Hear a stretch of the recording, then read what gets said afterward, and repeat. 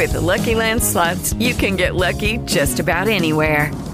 This is your captain speaking. We've got clear runway and the weather's fine, but we're just going to circle up here a while and get lucky. No, nothing like that. It's just these cash prizes add up quick. So I suggest you sit back, keep your tray table upright, and start getting lucky. Play for free at LuckyLandSlots.com. Are you feeling lucky? No purchase necessary. Void where prohibited by law. 18 plus terms and conditions apply. See website for details. Welcome to Mafia, a new podcast telling stories of America's criminal underworld. Gotti assumed the position of head of the Gambino family. And using the name Donnie Brasco, I was able to infiltrate the Bonanno crime family in New York City. Bugsy Siegel is an American mob legend. One man changed the whole texture and landscape of crime in America. Listen to Mafia every Wednesday on Apple Podcasts or wherever you get your favorite shows. 5, 4, 3, 2, 1. Cue music. This is Movies First with Alex First and Chris Coleman. When you do something truly remarkable, the pressure upon you to follow up is quite often immense. And I think we can safely say that for Kathryn Bigelow, she has so far met those expectations. Of course, if you go back to about 2008, she had The Hurt Locker. She was the first woman to win Best Achievement in Directing at the Academy Awards for The Hurt Locker. A couple of years later, followed it up with Zero Dark 30, which was also widely nominated and received great critical acclaim. But the pressure remains, and her new movie is called Detroit. Alex First has seen it. Alex, tell us more. Oh, what a film. I've been waiting anxiously for great movies in 2017. We saw Dunkirk, which was a terrific film. Detroit, absolutely up there. Based upon fact, but filling in the blanks with some license. Now, that's my question. How much license? I don't know, because this concerns, it's a slice-of-life reality drama about the Detroit riots of 1967. I was only a little kid. I can't say I remember them. Do you? No, too young for me to remember as well. Yeah, well, look, the summer of that year was a pivotal moment in modern American history. The country was beset by growing political and social unrest, escalation of the military engagement in Vietnam, the culmination of decades of racial injustice and repression. The epicenters of this discontent and simmering rage were the major cities in the United States. Now, it was there the practice of systematic discrimination, racial disparities in housing and education, and growing unemployment in African American communities were particularly prevalent. This movie, Detroit, primarily set 2 nights after a rebellion in Detroit started. Now, there was a report of gunshots in the vicinity of a National Guard staging area. That prompted the Detroit Police Department, the Michigan State Police, the Michigan Army National Guard, and a local private security guard to search and seize an annex of the Algiers Motel, which was nearby.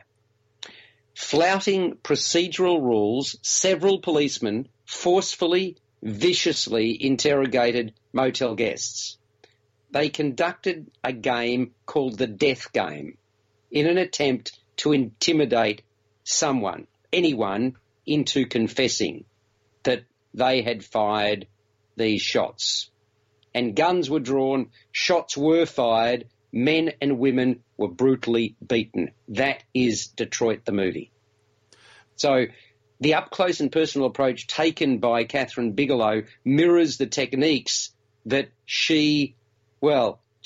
where she got her start, if you like, what she mastered in The Hurt Locker and Zero Dark 30. All of that is prevalent again in Detroit, and that's fantastic. She sees the cinematic medium as speaking to the subconscious, inviting an almost active engagement from the viewer. That's how she shot, or how she's been responsible for directing The Hurt Locker and Zero Dark 30. It's worked for her before. Why can't it work again? It does. And when you think about these two movies, The Hurt Locker, she put our boots on the ground in Iraq. Zero Dark 30, directly inside Osama bin Laden's compound. In this case, she wanted to place the viewer inside the motel, the Algiers Motel. So we're experiencing it in nearly real time. And in 2014, that's when this movie really got going, the writer Mark Bold and his team of researchers interviewed dozens of participants in the actual disturbance, from African-American residents of the community to police and military personnel. Now, of the dozens of personal stories that Bold came across, one stood out for him. Historical record of Larry Reed, played in the film by Algie Smith, the lead singer in a popular up-and-coming singing group, The Dramatics. That's the guy Larry Reed. Now, he'd booked a room for the night at the Algiers Motel for himself and his close mate, Fred Temple, played by Jacob Lattimore, who was in The Maze Runner. He'd done so in order to get them off the streets during curfew. Now, what Bold says is that Larry had been pulled into this true crime story and it altered the course of the rest of his life. And in his mind, in Bold's mind, that would form the spine of this movie. So Detroit starts out as a multi-layered depiction of events surrounding the chaos of those times. Then it introduces us to several of the players that are going to play key roles in this movie. Can a mountain sunrise awaken something deep inside us? Can a winding trail be the path to what we've been yearning for? In West Virginia, you can look for answers in rolling hills and hidden waterfalls and get back in touch with things that feel authentic and pure. Ask yourself if there's a feeling you've been missing. Then listen to the voice that's calling you to a place that's almost heaven. Find your version of heaven at wvtourism.com. You're listening to Movies First with Alex First and Chris Coleman. The overwhelming emotion I felt throughout was anger. Palpable anger at the treatment of the African Americans. You gain a real understanding of the hostility prevalent at the time. Barry Ackroyd's cinematography is a feature of this film. Amongst the strongest performances, plural, is that from Will Poulter. Now, we saw him initially in We're the Millers, which was this sort of silly little comedy. Oh, that was awful. Yeah, it wasn't very good. But here he plays the white cop who feels he all but has carte blanche to do as he pleases. John Boyega, you might know that name from Star Wars The Force Awakens. He assumes the role of a dignified African-American with a couple of jobs, one as a security guard, and he's out to defuse the situation around him as best he can. He watches closely. He sees all, but only steps in and steps up when he feels he can positively influence the way events play out. You know what it's like? Sometimes do you step in, do you not step in when you're in a situation of conflict? Well, that's the character that he plays, John Boyega. And you're left with the undeniable feeling that what is missing here is restraint. Because Detroit, the city, was a powder keg ready to blow, and blow it did. And then petrol was added to the fire. So this is an extraordinary movie, another fine example of filmmaking at its compelling best, brilliantly directed by one of the finest directors going around, Kathryn Bigelow. She has done it again, well and truly. It is a movie you've got to go along and see. It is 2 hours, 23 minutes, and you are riveted to every frame. You mentioned Dunkirk earlier in the review, which I think is your best movie of 2017 so far. Does that mean Detroit is in illustrious company? Oh, yeah, very much so. This is in the...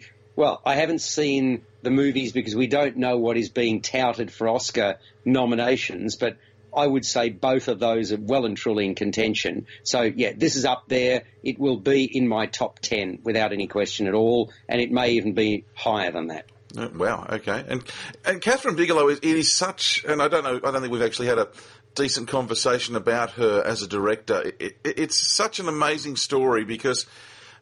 while there is, and justifiably so much focus on the two films we've mentioned earlier, The Hurt Locker and Zero Dark 30, and it sounds like this movie, Detroit, will be up there as well.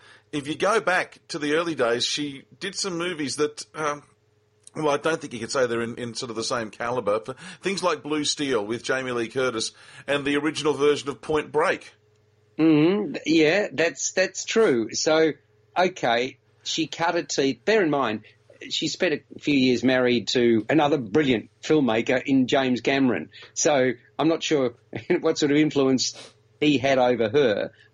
Blue Steel was, it was a movie, wasn't it? Look, it was a movie. I'm just saying it's a fascinating story to look at the progression of a director. And again, we're not talking someone here who goes and takes every project. You know, since her first work as director, which was a short film called The Setup in 1978, Detroit is only her 19th directorial credit. Yeah. Well, but I mean, she's made some decent films. Yeah, absolutely. A19, The Widowmaker, I remember, that was in the early 2000s. That's going back 15 years or so. So, yeah, and I mean, look, I suppose Surfies like Point Break, didn't they? Maybe. But maybe K-19, The Widowmaker, was the turning point.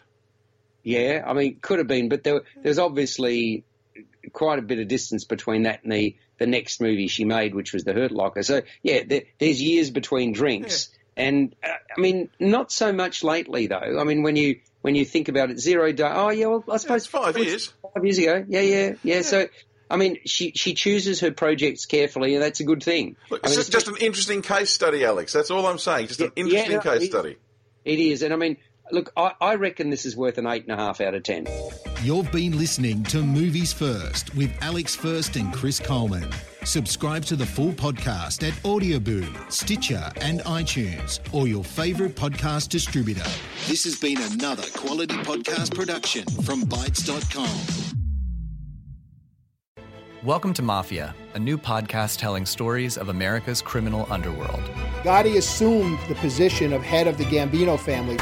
And using the name Donnie Brasco, I was able to infiltrate the Bonanno crime family in New York City.